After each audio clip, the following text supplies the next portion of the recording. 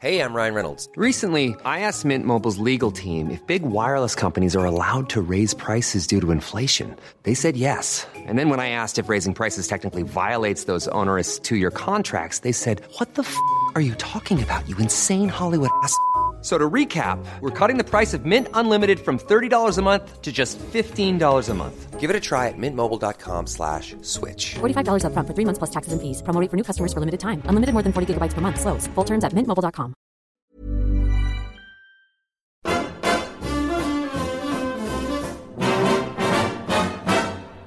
When the red, red robin comes bobbing along, there'll be no more sobbing when he starts throbbing his old sweet song. Wake up, you sleepyhead, get up, get out of bed, cheer up, the sun is red, live, love, and be happy. What if I be blue? Now I'm walking through fields of flowers. Rain may glisten, but still I listen for hours and hours. I'm just a kid again, doing what I did again, singing a song. When the red, red robin comes bobbing along.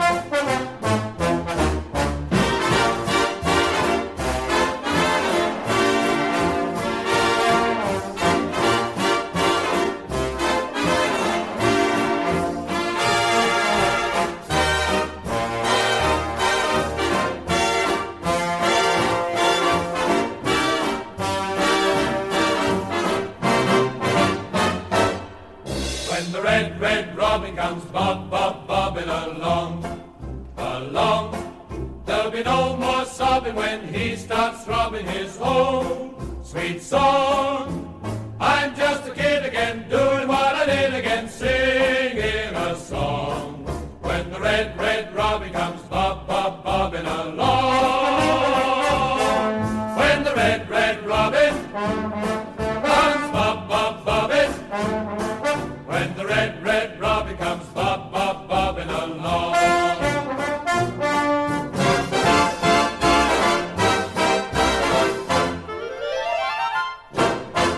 Not a classic at the Valley, but it's another game unbeaten and a point closer to the top six after the goalless draw with Ipswich Town. Welcome to Charlton Live.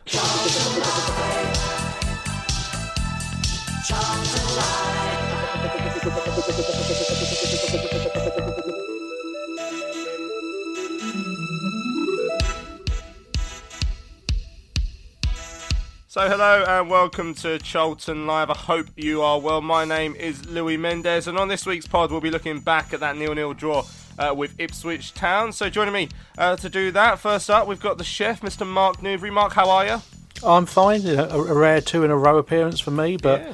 As like 90% of the team are still making use of the pubs being open again, that's why I'm here. Yeah, exactly. Well, someone who did that last night with me, Mr. Benji Cloak. Ben, how are you this morning? Because you were worse for wear when I last saw you. No, I forgot about eating food. It's always a good classic, option to do You'll that. be forgetting to breathe next. Yeah, no, I did that, fortunately enough. But yeah, all good, thanks, Louis.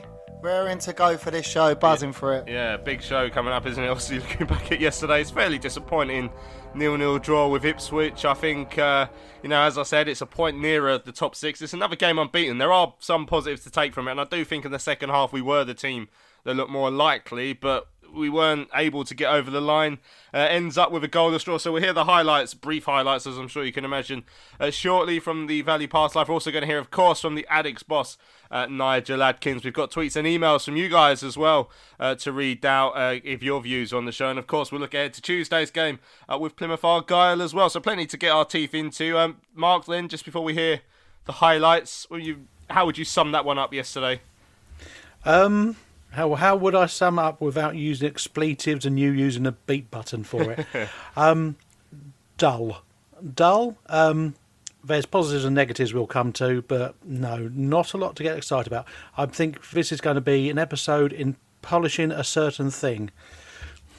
Well, you can say turd if you really want to, but it was a little bit like that, wasn't it, yesterday? Well, it wasn't a classic game by any stretch of the imaginations. I mean, Benji, I guess, it probably would be fair to say that if any side was going to win it based on the second half, it would have been us. But Ipswich probably enjoyed the better of the first half. Did you come out of that feeling relatively satisfied or a bit disappointed? How did you see it? How were you feeling at full time, other than drunk, obviously?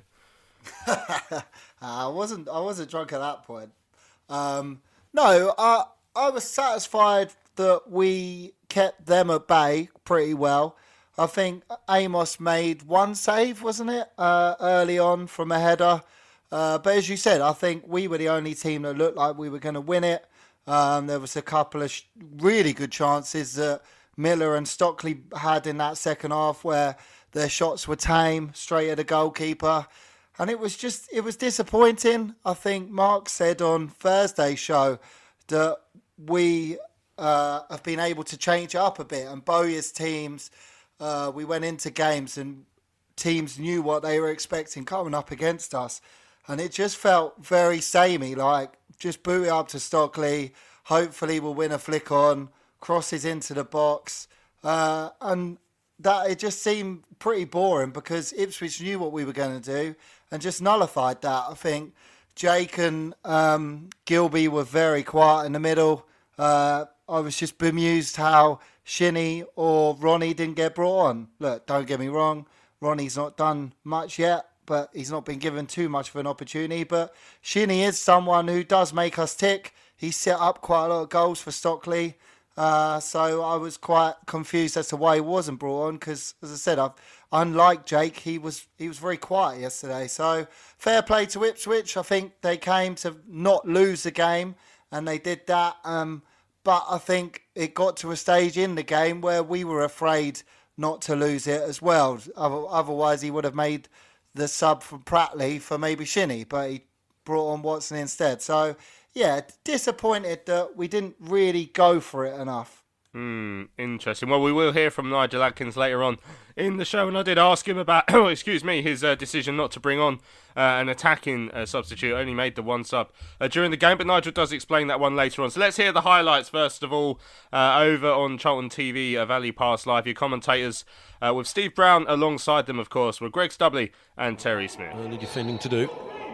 The ball is swung in. It's headed by Norwood and palmed away by Amos. It's going to be a second attempt, and this time Innes gets something on it. Stockley heads it up in the air and just over the bar, and Charlton survive. They do, and again, we've lost that header.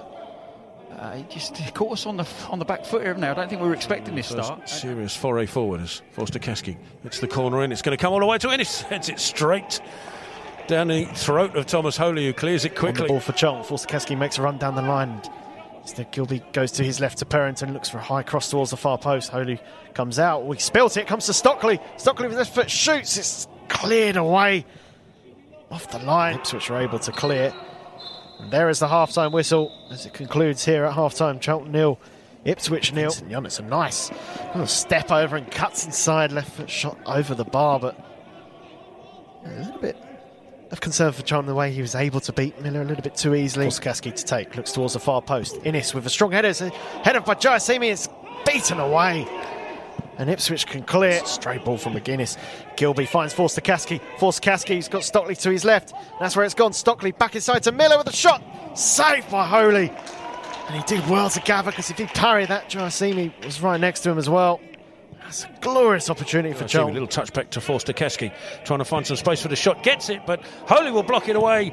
And Stockley was hunting it down. Did that come off him last? I think it did. It's a goal kick. Combines, but his ball forward's a loose one. Ben Watson picks it up for Charlton. Into Miller, corner of the penalty area. Toes for the shot. It's a weak one and it's a goal kick. Got Miller further out to the left. Has he got the run on Vincent Young on this occasion? Towards the edge of the penalty area. Ball to the right with Gilby again. No, Forster-Caskey takes over the shot. Oh, just wide right of the post. Not sure quite how close that ended up being. Yeah, but it was a decent effort. You'd love to see that from a different angle. That was a wonderful effort. Decent number of passes in this move. Back out to Perrington. He's cut back inside his man. He's being fouled by the looks of it. Does end up getting the ball in front of Stockley. Takes the shot. A little deflection, I think, off McGuinness and into the arms of Holy. Forster-Caskey sends it in. Giacimi's there. It's a header from Gilby, but it's harmlessly wide right of the post, and that's probably the last action of the game. Finished 0-0 here at the Valley. There we go, brief highlights of yesterday's goalless draw with Ipswich Town at the Valley. Actually put an end to a run of 4 straight wins for Ipswich at the Valley. They have a very good record against us. We haven't beaten them at home since, I think, 2008 when I last checked. But, no goals for either side. We did have some chances, as we heard there in the second period, and a couple of them, if they just put it either side of the goalkeeper, particularly Jai Simi with that header when it was flicked on by Stockley, and that cross that went to Stockley on his left foot. He hasn't scored with his feet for us, and he was unable to do that yesterday to get it beyond the goalkeeper. Thomas Holy made a couple of okay saves as well. But yeah, we weren't able to get over the line, Mark. I mean, overall, you probably...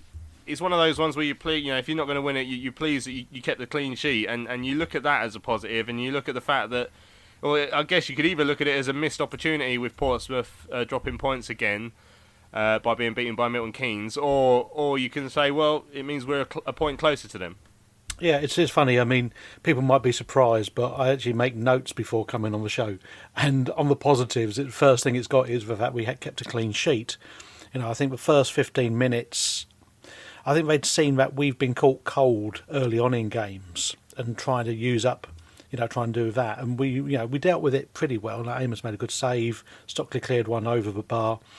But after that, Ipswich didn't impress me. I mean, we got sucked into playing their game, in my opinion. And we didn't really sort of have much about us to do anything different. And it's disappointing because I think if we'd scored early, we'd have scored an absolute hatful. And it's hard to see with the what Nigel was looking at, why he didn't bring on another striker with 15 minutes to go, and change it up a bit and think go for it. I know I'd heard why he didn't, his thinking behind it, but I didn't think it was a particularly positive move just to bring Watson on. I mean, obviously, if Pratley's either carrying a knock or flagging because he had been sort of chomping around the pitch, but Watson came on, got booked, and so that negated him.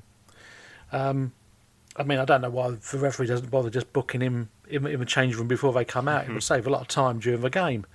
No, it's. Sorry, I forgot what did you ask me? Well, it's all right. You're allowed to make as many points as you want. I mean, Benji. I mean, Mark has made the point. Then I think for me it probably is the biggest talking point that's come out of the game, which was the fact that we only made the one substitution, and it leads people asking, well, obviously I asked Nigel after, and like I say, we'll hear that shortly, but. It does leave people wondering if we're 0-0 in a game where we're dominating chances and we've got a striker on the bench and he's not going to be brought on in Ronnie Schwartz. I mean, what are we going to try and read into that and say what does that say about what Nigel thinks about Ronnie, or do we buy that he was just like he didn't feel like he wanted to change the formation? The wingers were creating opportunities and therefore he didn't want to disrupt that, or are you going to say he doesn't trust Ronnie, who obviously hasn't played very much recently? He's only played for 10 minutes under Nigel away at AFC Wimbledon. I think it's a bit of both, really. I got so frustrated again with Miller. Again, his end product was lacking. I thought DJ had a good game. He so nearly scored with that flick on. So fair play to him again, looking at getting on the end of those flick-ons, and he so nearly did score. But it's not just Ronnie for me. It's Albie Morgan. It's Matt Smith. Why the need to have Dedry on the bench and Fanwo? It's 2 centre backs. It didn't make sense. And Watson. It just why not put Albie Morgan on the bench? Someone who we know has got that creative spark about him. Someone who we could have brought on yesterday to change up the game. But then again, there's everyone used to moan at Lee Bowyer for giving Albie Morgan a tough time, and now Nigel Adkins seems to be doing the same. So maybe the problem lies deeper there. But someone like Matt Smith, we took him away from a club that he was doing really well at, and breaking holes in the defence. We saw highlights from him at Swindon doing exactly that. But for some reason, for us, second manager using him that doesn't really want to give him much time. So that's one thing I didn't get yesterday. I saw the bench and I thought, why the need for 2 centre-backs and Watson? Of course we're missing Washington. I think just before he got injured, he was such a key player for us. And him and Chucks, their goals this season have been vital for us. So missing that is big. of course, injuries are a big miss for us, and even Martson has been playing well lately, so I guess we missed him too, and maybe having him starting yesterday, Miller might have been more of a threat against a tired defence. But yeah, it was a shame. Some of the players, I think, that had been playing well recently didn't play well, as I said. I thought Gilby and Forster-Caskey were quite poor yesterday. I think they did a good job of making sure they didn't have an effect on the game. But yeah, where does Ronnie's future lie in terms of the next season, say? Because we got one striker out there that couldn't score yesterday. He had a couple of goes at goal, and he just can't shoot for me, Stockley. He's had a few chances like that, and when it comes to his feet, he just... it was the last home game before that as well. He just side-foots the keeper, and that's one where that's Ronnie's kind of role, surely. So if we're going to play that kind of role, surely change Stockley for Ronnie, and let's change it up, because just didn't seem like we were going to score in the end. The option that Nigel spoke about, Mark, was to go two up top, and therefore, that probably would have meant taking one of the wingers off out of Miller and Jaiyesima, who, to be fair, I thought were getting into good areas, but not necessarily always delivering. I thought, again, DJ, I thought was sort of flashes from, and again, I still remain quite excited by him. There's a couple of crosses, and he got in a couple of good positions, didn't he, from corners to get shots on goal. But, if he's deciding not to bring on Ronnie in that situation... what do you think that says for Ronnie's future under Nigel? Do you think, does he become involved on Tuesday? And if not, then do we really start to ask some questions? Yeah, I'd say I disagree with you and Ben, to be honest. I thought DJ only really came alive for about the last 25 minutes. Yes, he had the header, but he was almost in the way of it as it's come through. In the last 25 minutes, he started taking the guy on and beating him, thinking, take Miller off and put Ronnie on. It did seem like Atkins had decided, you know what, I'll take a draw, I'll take a 0-0, because I think, there's nothing wrong with going 2 up. They weren't really testing us at the back. They lumped it up in the air and it was being gobbled up by Innes and Pearce. Purrington and Matthews weren't bombing on forward, so we were still tight at the back. When they did sort of break, they didn't really do anything with it. I think, if he had taken off Gilby and Miller and put on Shinnie and Ronnie, I think that would have probably been a bit more positive move, and I think it might have paid off. It might not. We may still have drawn. I don't think we'd have lost. It is a worry, and I think if you don't see him have any kind of impact at all, say if Chucks is fit, I don't know, and goes onto the bench. I agree with Ben. I just didn't understand why that bench was such a...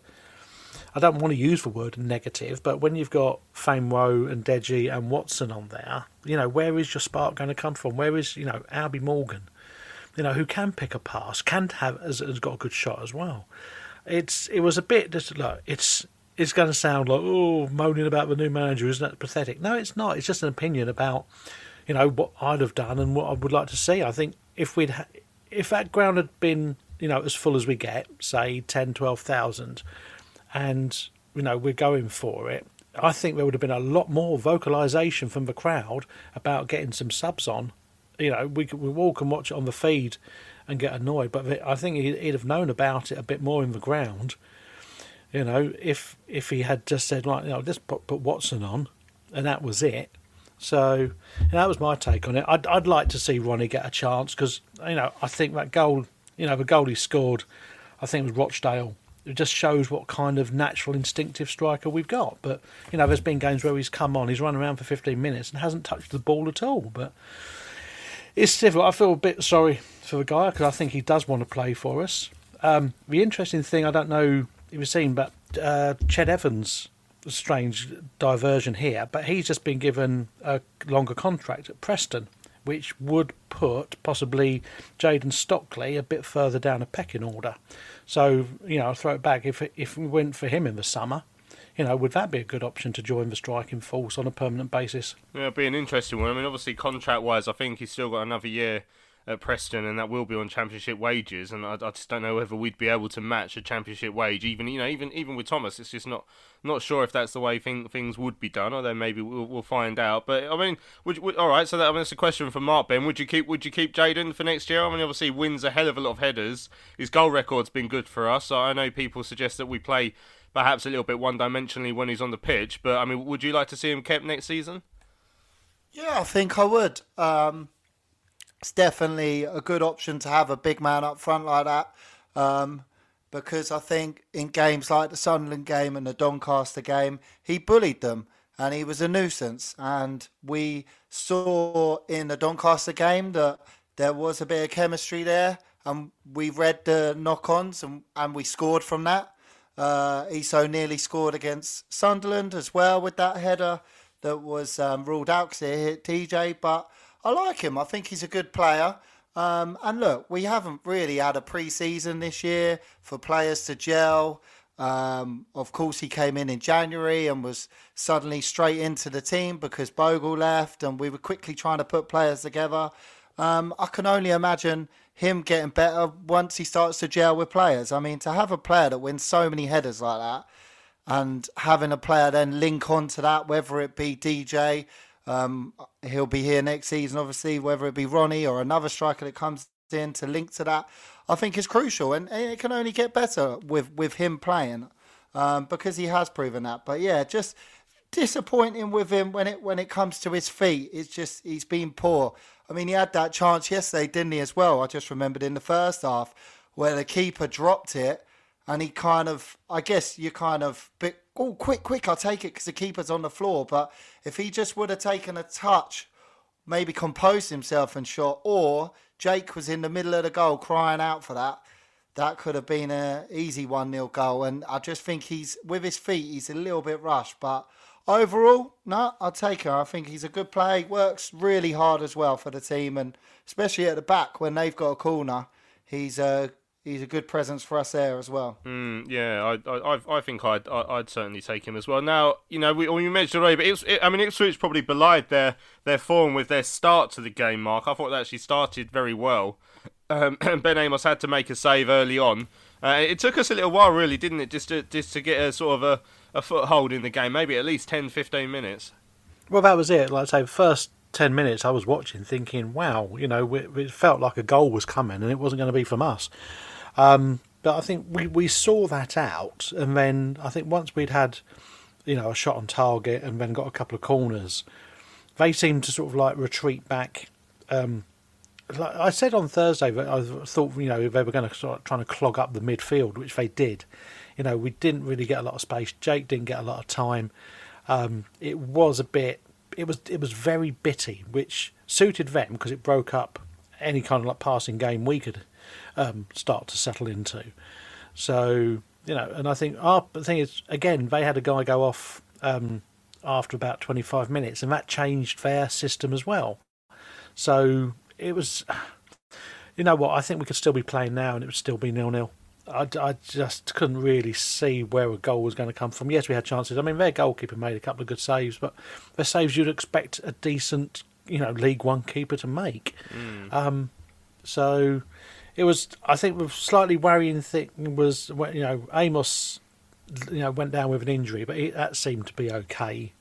So the thing there, I know, Maynard Bruner's a decent enough keeper, but I wouldn't like to be going into the last 6 games with him, as good as I've seen him play some games, with him as our number one. That would slightly concern me. So hopefully whatever Amos picked up, they've managed to work on and get him ready for Tuesday night. Yeah, well, that would be interesting if it did come to that. I mean, again, from what I've seen from Maynard Brewer, I do rate him, but obviously when it's a young keeper coming in, Nick Pope, when he first came in, has struggled quite badly, and he's England, should be number one choice, really, for England. So, yeah, that'd be an interesting one to see. I mean, Nigel mentions that in his interview, he felt that the introduction of Ben Watson on the hour mark made a big improvement for us. What did you make of Ben? I feel like I look a little bit like Ben Watson after I had my haircut today. They've done it really short. But what did you make of Ben Watson's performance yesterday, Ben?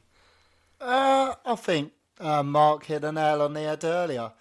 when he gets booked so early on, it's like you're on a tightrope then for the rest of the game, especially in this position, because any little like trying to disrupt their play, you think, oh, I could get another booking and I'll be off here. So I think I can see what Nigel was talking about in a way. He distributed the ball well and he got forward a bit through the middle. But in my opinion, I think that was a defensive sub from Nigel to try and not let us lose the game. Because personally, I would have brought on Shinnie because we can still do that role through the middle.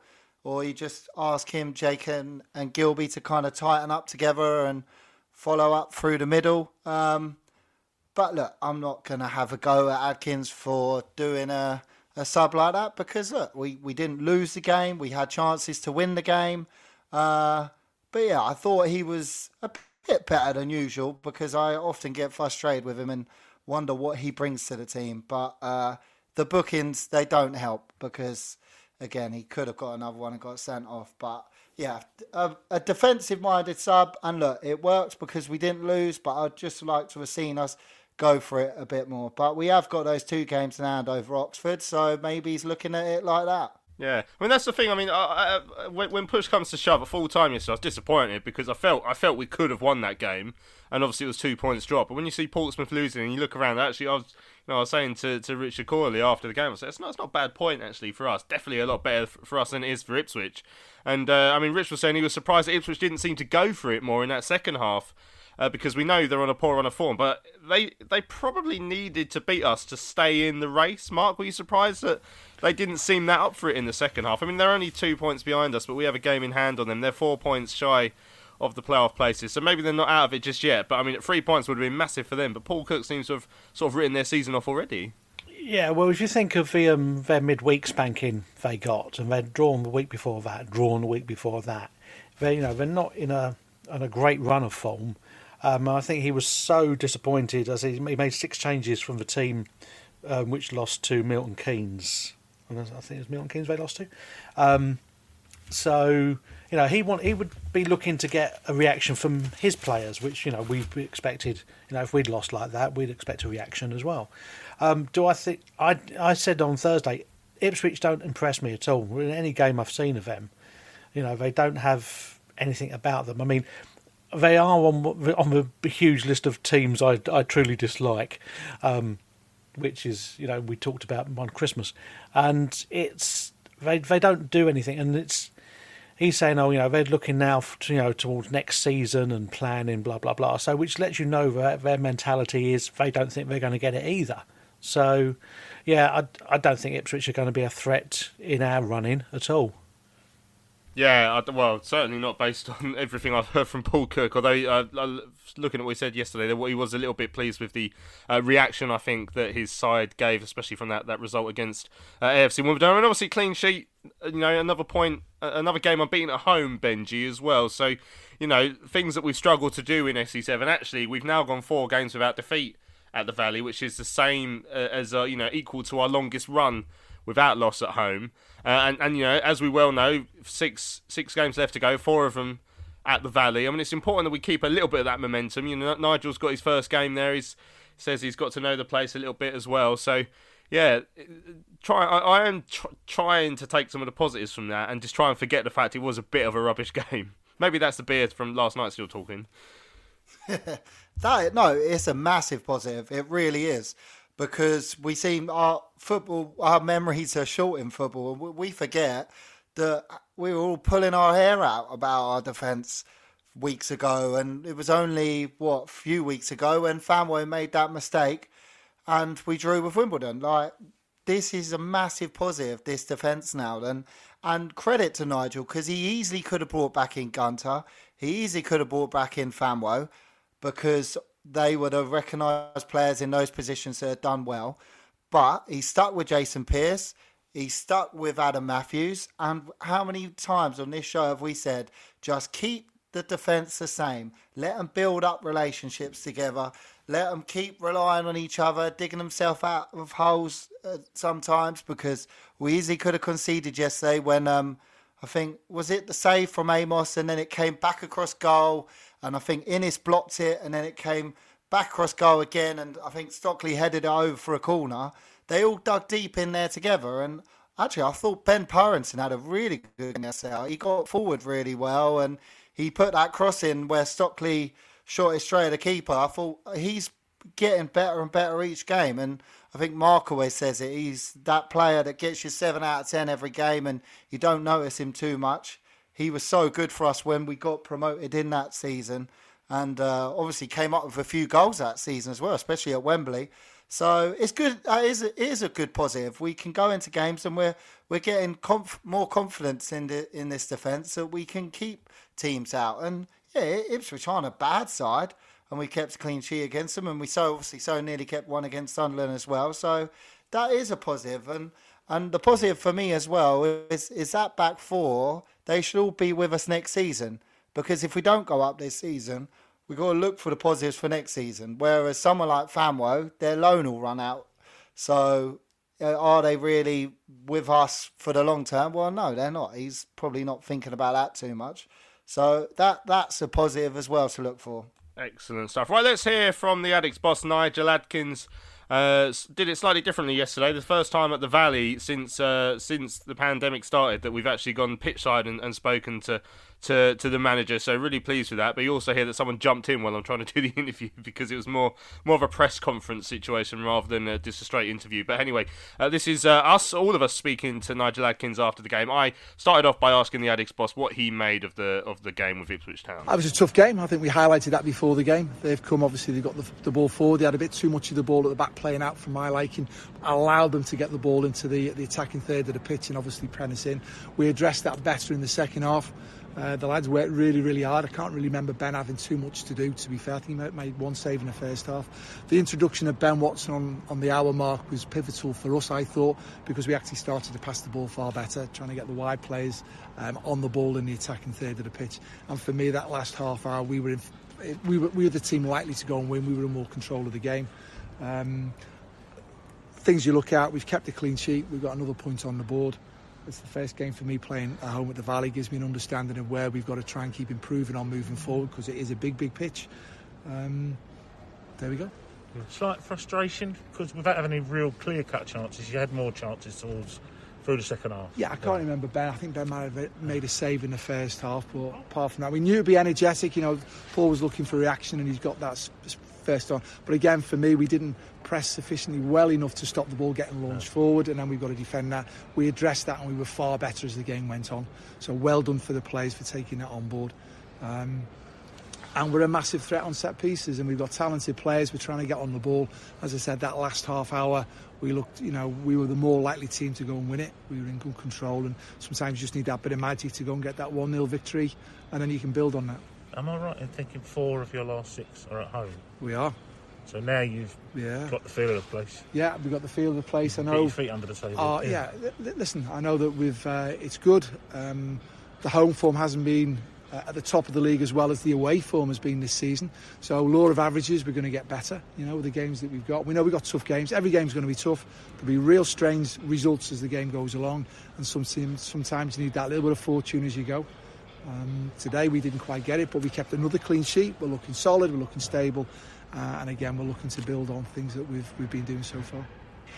Probably a better point for you today than it was for Ipswich. Well, Cole Light today, you look at it, we've kept a clean sheet, we've got another point on the board. I can't control what other teams do. We need a certain amount of points to get in the playoffs. This is another point towards that. But as that goes, it now narrows the amount of defeats or points you can drop trying to achieve that points total. So what we've got to do is take care of business now as best as we can and get ready for a very tough game away at Plymouth. And you mentioned obviously it's your first game here at the Valley as Charlton manager. What did you make of playing here? It's fantastic. I can't wait to get the fans in here. It's going to be a great atmosphere. Playing surface, I'm sure, for next season as well is going to be immaculate. so we've got to pass it on the ball. It's a real big pitch, so we've got to be athletic and energetic enough to run round on it. But I just can't wait for next season when this place is full. But as you rightly say there, it's our home venue. We've got to make sure that we're making it a place where we can pick up good points. Obviously, you mentioned Ben came on and played well. I think, was there only the one sub today? I mean, you had attacking options on the bench. Did you feel this wasn't quite the right game for them? Or? We had Ronnie on the bench. I did think about it. We've got the two wide players. I'm thinking as the game's gone on there, it's a great opportunity. I did go through my mind, you can go and play two up there with Ronnie off the big man, but I thought that might leave us a little bit exposed in midfield because they had the three in there. As you could see in the first half, Darren Pratley had to do a lot of work and a lot of running in there to negate them. And with me, I thought we were in the ascendancy and we just needed something to go and drop over that period of time. Ultimately, the intention was to score, we just ran out of time. I just asked, is there any update on some of the injured players as well, the likes of Chucks and Connor and Ian, who are all out today? Well, that's it. So you look at, when I turn around on the bench, you've got Ronnie as the attacking option. The other options we've got in Chucks, Sunike and Connor Washington and Ian Metton, not there. So from an options to move forward, we're not there off the bench from that point of view. But we're hoping that they're going to be available sooner rather than later. Do you think you have any for Tuesday? Well, we'll see. We've got to see where everybody is at this moment in time. It's like every team now is going to play Saturday, Tuesday. There will be changes in the team. It's your first Saturday, Tuesday for a while, but I mean, the momentum's still there, unbeaten. It's a big chance down at Plymouth to see what you can achieve. Plymouth's going to be tough, but we've got a positive momentum about ourselves, and we've got to keep that going. Thank you. Thanks. Okay. Anyone else? Yeah, I'll ask one real quick. Obviously, Jayden Stockley was very crucial. He's very crucial to everything this team does at the moment. It seemed like, at least for the first half, a lot of the game was playing the ball long to Jayden and trying to get players around him. Do you feel that the team at times is lacking a plan B? Do you think you implemented the plan B better in the second half? Can you just sort of talk us through that? We've kept the same shape for the first half and the second half in the previous games. The big thing was maybe you got a change of personnel where Darren Pratley and Ben Watson are two totally different players. And we look at the energy that Ipswich had in that first half, maybe Ben would have overrun. Don't know. Darren did a great job defensively for us there, but then we've actually imposed ourselves better in possessing the ball, and you can see for that last half hour we were the team that in the ascendancy, keeping the football and getting the wide players on the ball a little bit better in the attacking third, and then we're saying, come on, give us that little bit of magic, and then freeing Jayden up in the box. So do you think sort of that last half an hour, I guess, was more of a blueprint for what you want to see going forward compared to the first hour? In possession of the football, we were far better in the last half compared to the first hour, defensively. And again, if we can't keep good possession of the ball, we're going to have to work very, very hard to keep getting it back. That's the big thing, So we've had to work hard today because we did give the ball away too cheaply. And that's the thing that we keep talking about. Now, whether that's the shape or whether that's the personnel, that's things to go. What I don't want to be doing is swapping and changing every 5 seconds. The players need to have that little bit of understanding of where we're trying to get to, Hiring for your small business? If you're not looking for professionals on LinkedIn, you're looking in the wrong place. That's like looking for your car keys in a fish tank. LinkedIn helps you hire professionals you can't find anywhere else, even those who aren't actively searching for a new job but might be open to the perfect role. In a given month, over 70% of LinkedIn users don't even visit other leading job sites. So start looking in the right place. With LinkedIn, you can hire professionals like a professional. Post your free job on linkedin.com/spoken today. Hey, I'm Ryan Reynolds. Recently, I asked Mint Mobile's legal team if big wireless companies are allowed to raise prices due to inflation. They said yes. And then when I asked if raising prices technically violates those onerous 2-year contracts, they said, "What the f*** are you talking about, you insane Hollywood ass?" So to recap, we're cutting the price of Mint Unlimited from $30 a month to just $15 a month. Give it a try at mintmobile.com/switch. $45 up front for 3 months plus taxes and fees. Promo rate for new customers for limited time. Unlimited more than 40 gigabytes per month. Slows full terms at mintmobile.com.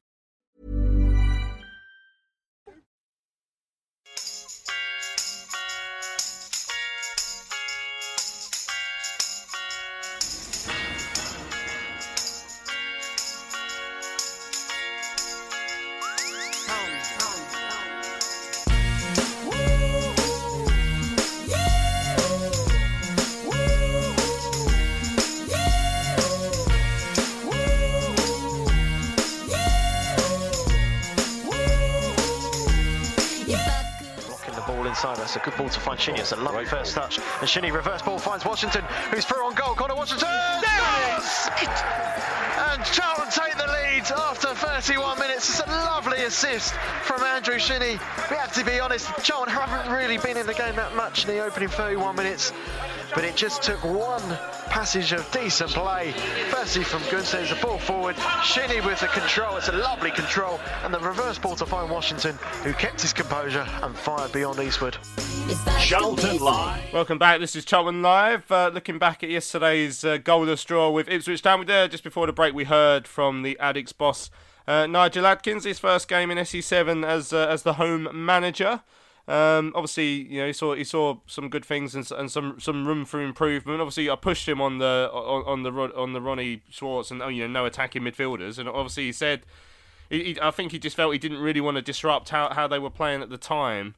But it's interesting to hear from the Addicks boss, and hear his reasoning behind things. I mean, relatively pleased. He did mention, Mark, obviously.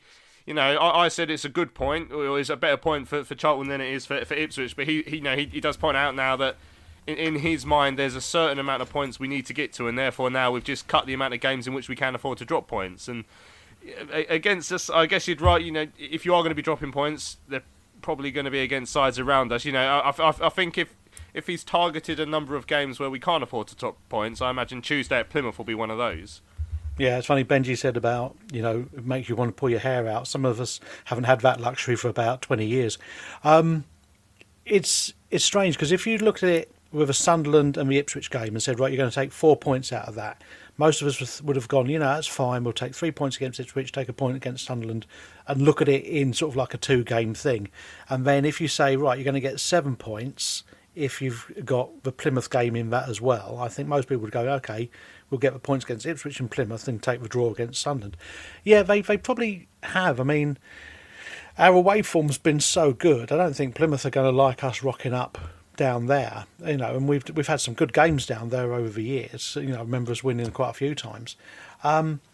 So I don't know if he's targeted specific games for points. I think he's just looked to say, let's see what we can do. I think I talked about tweaking on Thursday, and of course he had to tweak it with no Ian in there. So it's whether he tweaks again on Tuesday night, whether it might come. Are you just trying to make me laugh by saying tweaks over and over?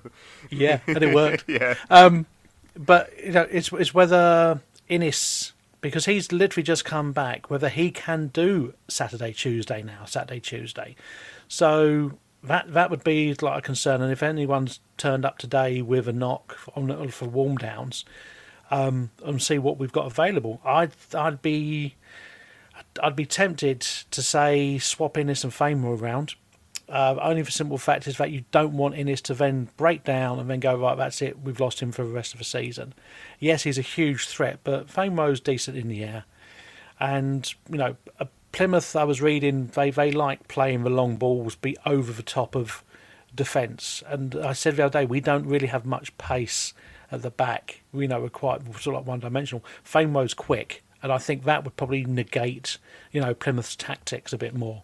So, that's what I'd be looking for, will come in from that. Excellent stuff. Right, let's have a look at some of the tweets and emails that have come in. And actually, just before we do that, we have to say congratulations to the women's side. They've got through to the 5th round of the FA Cup with a 2-1 win after extra time up at Oxford United.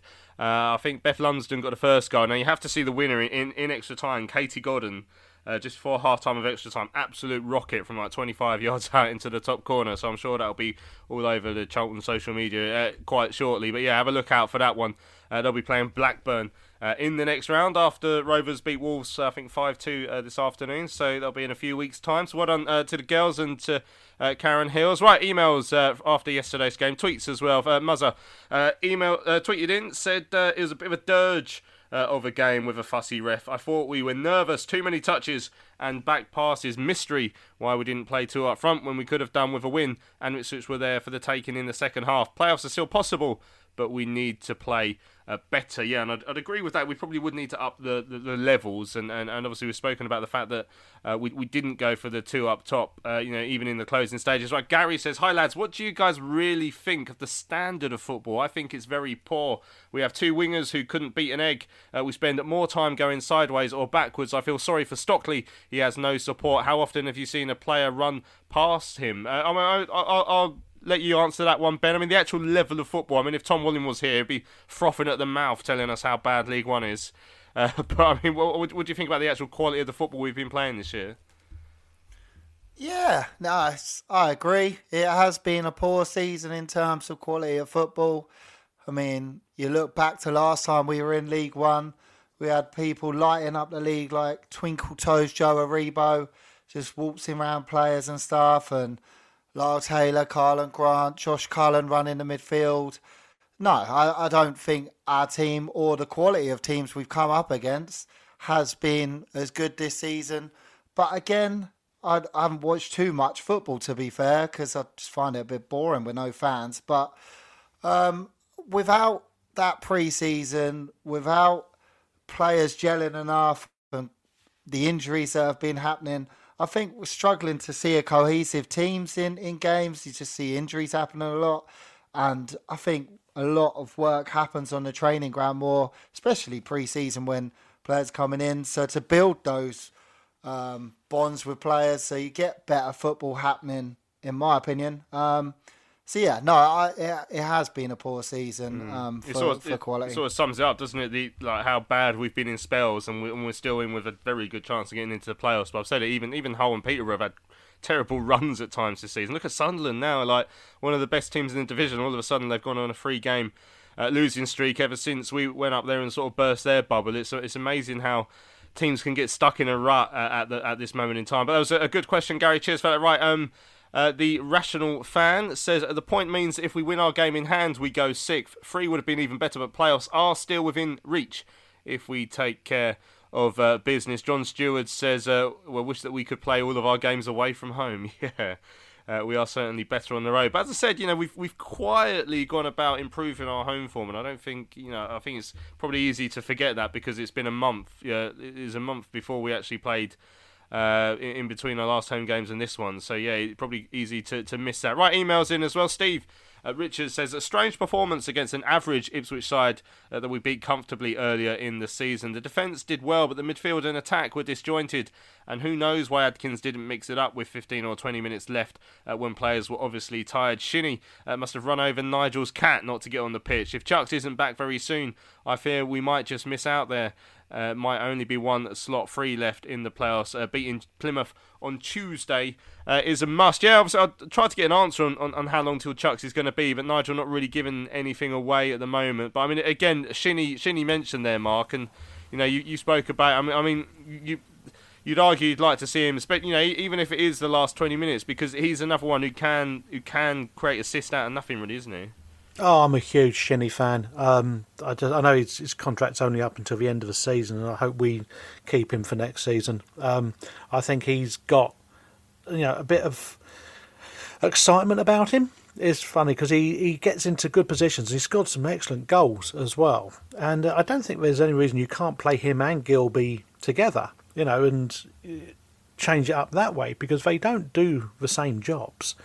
I think it's hard to tell, because obviously he likes having Pratley and Jake there because of what the jobs they do. And then you're saying, right, do we go 4 across the midfield? Do we do 3-3? And then it's because that sort of limits you as well. It's difficult with the only thing I've felt about Shinnie is that he doesn't do much covering back. But I'm thinking I'm not too worried about that if he's going to pop up and get some goals, and he's got a good passing range. And no, I'd like to see him. I'd like to see him in the team personally, but it's hard to tell at the moment. I mean, for having all the home games left, it's a difficult one, because we have looked so good away. I mean, it's just been a strange season all round. I mean, if you look at the form, so many teams have, like, their home forms and away forms are just such divergence. It's a weird one, and I think you're right. I think if a good pre-season and he knows what kind of team he wants to do, then we'll have a better idea. I mean, if we don't make the playoffs this year, would it be the biggest disaster? No, I think now Thomas has got the man in charge who he wants. They'll have a plan for next year. I mean, if you look at the teams who will come down, Sheffield Wednesday, possibly Derby might drop down. You know, no one's coming up who's going to be amazing. So, I mean, the only thing which made me laugh, I saw an interview with about the Sunderland manager saying how they want to be the Norwich of the North. And you're thinking, yeah, set your sights high, mate. Set your sights high. Yeah, Norwich of the North, blimey. No one even wants to be the Norwich of East Anglia, but they are, aren't they? Back. Hey, isn't that the most boring thing that's happened this year? Is that Norwich have gone back to the Premier League again? Christ. I like Norwich. I've got a soft spot for Norwich. So, that's because probably why I hate Ipswich so much. So. Yeah, there we go. Well, yeah, I'm sure that Norwich getting promoted yesterday didn't g up the Ipswich fans any more than their 0-0 draw with Charlton did. Right, McSquared says, "Hi guys, sadly, yet another disappointing home performance yesterday, and once again it was all the final third that let us down. Ipswich gave a good account of themselves and battled well, but we appeared to lack the quality to break them down. Nobody had a particularly poor game, but at the same time, no player really shone. We defended generally well when we needed to, but there weren't actually that many clear-cut chances at either end. I felt the match in general was rather dull. Our midfield wasn't really firing on all cylinders, and Stockley definitely missed Martson as a foil. The former once again gave his all up front, but it was mostly in vain as he had nobody to assist him. It seems to have become a bit of a pattern. He reminds me a bit of Carl Leaburn back in the day. Very hard working, good in the air, but not prolific in terms of goal getting. A bit surprised that Ronnie wasn't given 10 minutes at least, but I guess we have to trust Adkins' decision making at the moment. However, it's patently clear that we miss Chuks and Washington and desperately need at least one of them back ASAP. As the game went on, it always seemed likely it would finish goalless. You can't really say we did enough to deserve all 3 points. As the game went on, ultimately though, we are still well and truly in the playoff mix, and we should fancy our chances against Plymouth as they're in poor form and have nothing to play for. Furthermore, it's another away game for us, so we should have a much more chance of claiming all 3 points. So no reason whatsoever to be disheartened, even though our home hoodoo struck again." That's from McSquared. Cheers, McSquared. Right, Joseph Stewart says, "I'm Jack Coggers-Cogley. 3 defenders on the bench, and Watson as our only midfielder is possibly the most bizarre decision I've ever seen. Morgan and Smith both fit, so why have they been shafted?" So yeah, Ben, sort of Coggers there reiterating the point about the bench. I mean, it is interesting that those two aren't getting even on the bench. You know, they played 23s. I think Nigel spoke about him in midweek, and we heard that on Thursday's pod, but takes a while, doesn't it, to play your way back into a side, and we had this conversation yesterday in the pub. You just wonder what Nigel's seen, that maybe something that Lee Bowyer had seen as well. Yeah, it baffles me with someone like Smith. I mean, I know he's a young lad and he's gone on loan from Arsenal to a team like Swindon, but a team that weren't doing very well. But when we signed him from Arsenal, all the Swindon fans were saying they were gutted he was leaving because he'd done so well for them. And I saw a few highlights, as I said earlier, that he could really break up a defence with a ball, split the defence, and they scored a few goals from it. And I don't understand then, he's not even getting in our squad. You'd think, well, how? How's this player become so bad, let's say, that can't even get on the bench, and 2 centre-backs are on the bench? For someone like Albie Morgan, I mean, we've all been crying out for ages, haven't we, saying, why does he not get more of a go under a manager like Bowyer? And now we've had Adkins come in and do exactly the same. As fans that don't see what happens on the training ground, we don't understand. But now 2 managers are doing it. There must be bigger things happening with Albie Morgan as to why he doesn't even get on the bench on a game like yesterday. But again, as I said on Thursday, we do need to remember he's still a very young player. And if he was a 21-year-old in the 23s who hadn't been involved in the first team, I don't think everyone would be like, why is he not playing? They'd probably think, well, he's not quite ready yet. So maybe that's what Nigel's seeing. But again, we'll probably find out as the season goes on. Right, Warren says at one point it's better than none. However, I think we need to be more positive at home and play with 2 strikers, or at least use that option off the bench. I'm surprised that Schwartz didn't come on yesterday. I think we missed Washington as well. Any news on when he will be back fit? Well, as we heard, I did ask Nigel that He didn't give an answer too clearly at the moment. Right, Phil says, hi guys, a disappointing result, although not a disaster. I felt that Gilby was not quite on his game yesterday, and whilst I understand at Nigel's point of not wishing to change the side's balance by bringing on Ronnie Swartz and playing him up front with Jordan Stockley, I feel that bringing AS on as a straight swap for AG may have given us more. So Andrew Shinnie on for Alex Gilby, a more productive midfield without disrupting the team's balance. Let's face it, Shinnie has a good understanding with Jaden Stockley having created most or if not all of his goals to date. I think that Gilby is feeling it, having missed a number of games and then getting free on the spin.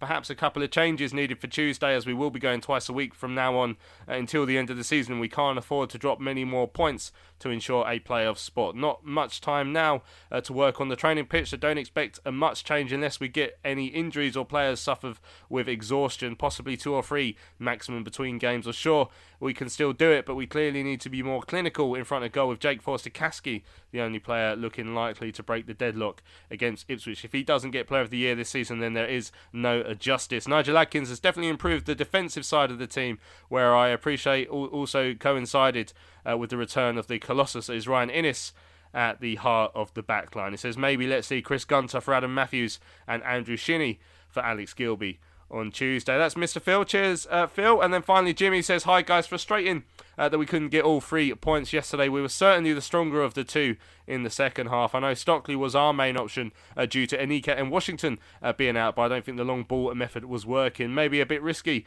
because every game is important now and maybe his fitness isn't up to scratch, but I would like to see how their defence dealt with a Ronnie and Stockley combo. What do you think? Love the show. Give up the good work. So yeah, cheers for that, Jimmy. Yeah, so as we heard from Nigel, it did think about going for the 2 up top, and I just wonder if we maybe we'll see it on Tuesday at some point. You know, maybe Nigel would decide to make that decision, and then we'll see. You know, I mean, Mark, just quickly, do you think those 2 would work well together? I don't see why not. I think, you know, Ronnie's quite good at poaching, and so if he can read the flicks on from Stockley, I think, you know, he could quite easily pick up a couple. You know, he buzzes around. You know, he likes a shot from outside the area as well, which I've bemoaned over the seasons that we don't have many, you know, players who like, you know, having a shot from 20 to 25 yards. I'd rather someone had a poke than go sideways or backwards. And you know, I know that Bo you say, oh, you know, it's good, it's keeping the ball, it's recycling again. But if you're not scoring at the end of it, you haven't gained anything. So I'd rather someone say, you know what, I've made myself half a yard and I'm going to put my foot for it. If it goes into the stand, it goes into the stand. Or you make their keeper work or something. But there's every chance, if you've had a shot from outside, I mean, think of how many goals earlier in the season that we were conceding from outside the area. And you got to think to yourself, well, you know, other teams can do it, why can't we? So there's no reason you can't play Ronnie and Stockley together. You know, they're pro strikers, you know, get them on. It's not like they're identical twins. No, they are quite different styles of player, aren't they? Right, let's have a quick break. When we come back, we'll head into the final part of the show to look ahead to Tuesday's trip down to Plymouth.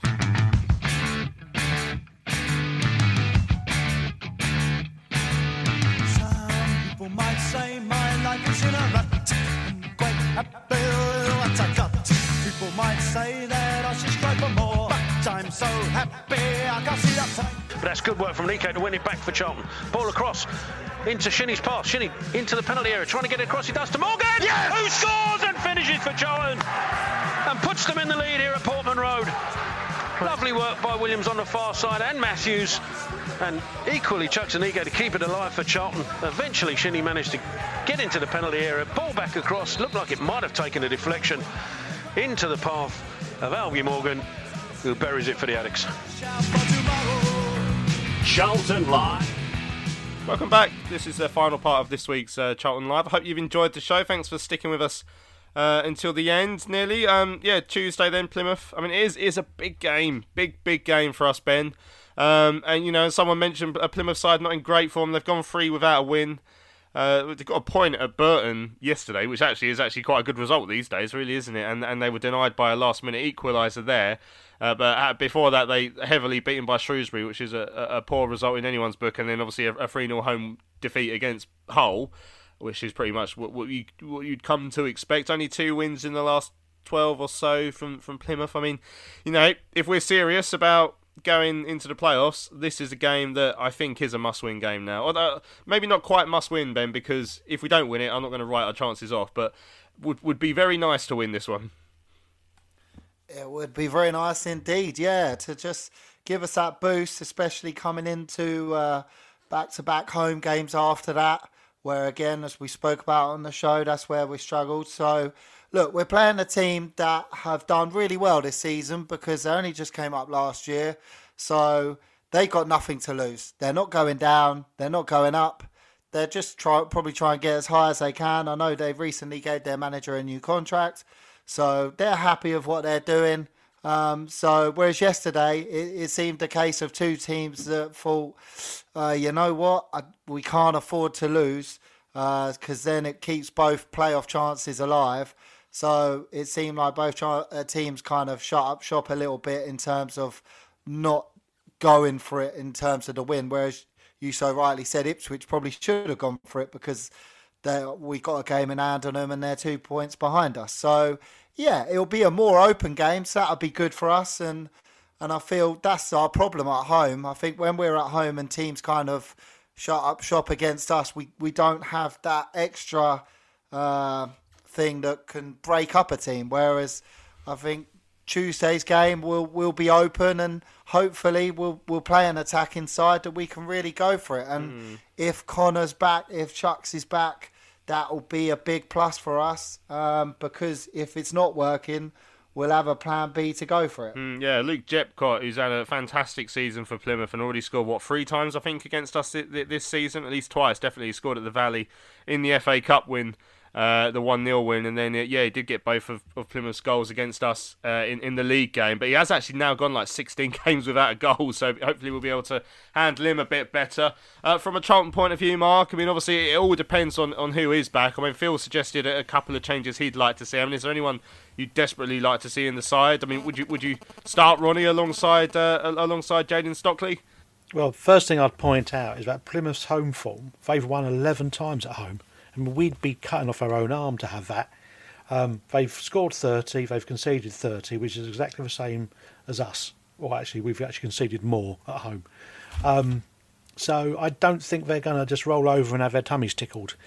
For me, I'm going to make you laugh, I would tweak. I would stick Famewo in defence. I would potentially, if Marston's back, I would swap him and Miller. Potentially, I'd also take Gilby out and put Shinnie in, but that would be just like a personal choice for me. I'm surprised about the Famewo coming in. Is that just a case of freshening things up, or do you think there's a player in the defence that you'd want out, or is it? No, I don't. No, seriously, I don't want anyone out of the defence. But I think Ryan Innes looked like he wasn't running particularly well. And I just don't, like I said earlier, I don't know whether Saturday, Tuesday. He's only just come back. I mean, he's played the last 3 games, but it was like 180 days he didn't play. Now, the medical team have got to look at that and go, is this a risk for us to have him on a Tuesday? We used to do the same thing with Solly. Solly couldn't do a Saturday, Tuesday. So, I'm saying, it's not that Innes has done anything wrong. I love him, I think he's a huge threat. He was just a huge bloke. But I think because looking at Plymouth's strengths, like I say, they do like to play the ball long and play it over you, and we're not blessed for pace, that would be, if I was analysing our game, where are we weak? Can we get turned? Yes. Is there much pace at the back? No. So you put someone in who, Famewo's quick. I mean, at the start of the season when he was alongside Innes, you didn't have any qualms because he was very sharp. So that would be my only concern. I mean, you negate their strengths and then play to your own. So, like I say, if you bring in Famewo and Shinnie for Gilby and Innes, even put Innes on the bench if you have to, and then drop Deji or Watson out of the bench, and that would be my plan. I don't know. I don't think he'll go 2 up front. I think he'll stick with what he's got. The 4-3-3 that has worked reasonably well. Excellent. We have run out of time on this week's Charlton Live, so thanks to all of you who've tuned in. We'll be back on Thursday, where we'll obviously have a chance to look back at whatever happens down at Plymouth, then ahead to next Saturday's home game with Peterborough. Looking forward to that one. Right, thank you to Mark and to Benji for joining me on this week's show. Hey, we managed to get through a whole show without mentioning kiwi fruit. There we go. Cheers, chaps. Good to have you both with us. I've been Louis Mendes. Thanks very much for listening. We'll see you again on Thursday.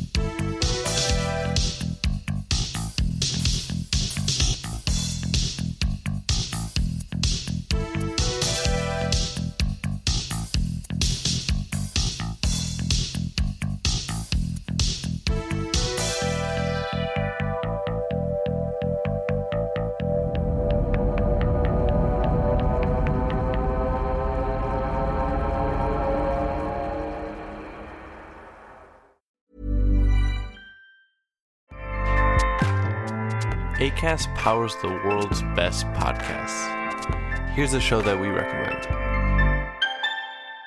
The Real Housewives is a guilty pleasure for most, but if you're looking to not feel guilty about that pleasure, tune in to Everything Iconic with me, Danny Pellegrino, where I break down all the messy moments and behind-the-scenes antics of Bravo's popular franchise. And on Everything Iconic, I also interview celebrity guests like Kelly Ripa, Keke Palmer, Drew Barrymore, Cameron Diaz, and more about their guilty pleasures, their past work, and so much more. So if you're pop culture obsessed and find yourself watching way too much reality TV like me, tune in to Everything Iconic with Danny Pellegrino, wherever you listen to podcasts. Acast helps creators launch, grow, and monetize their podcasts everywhere. Acast.com.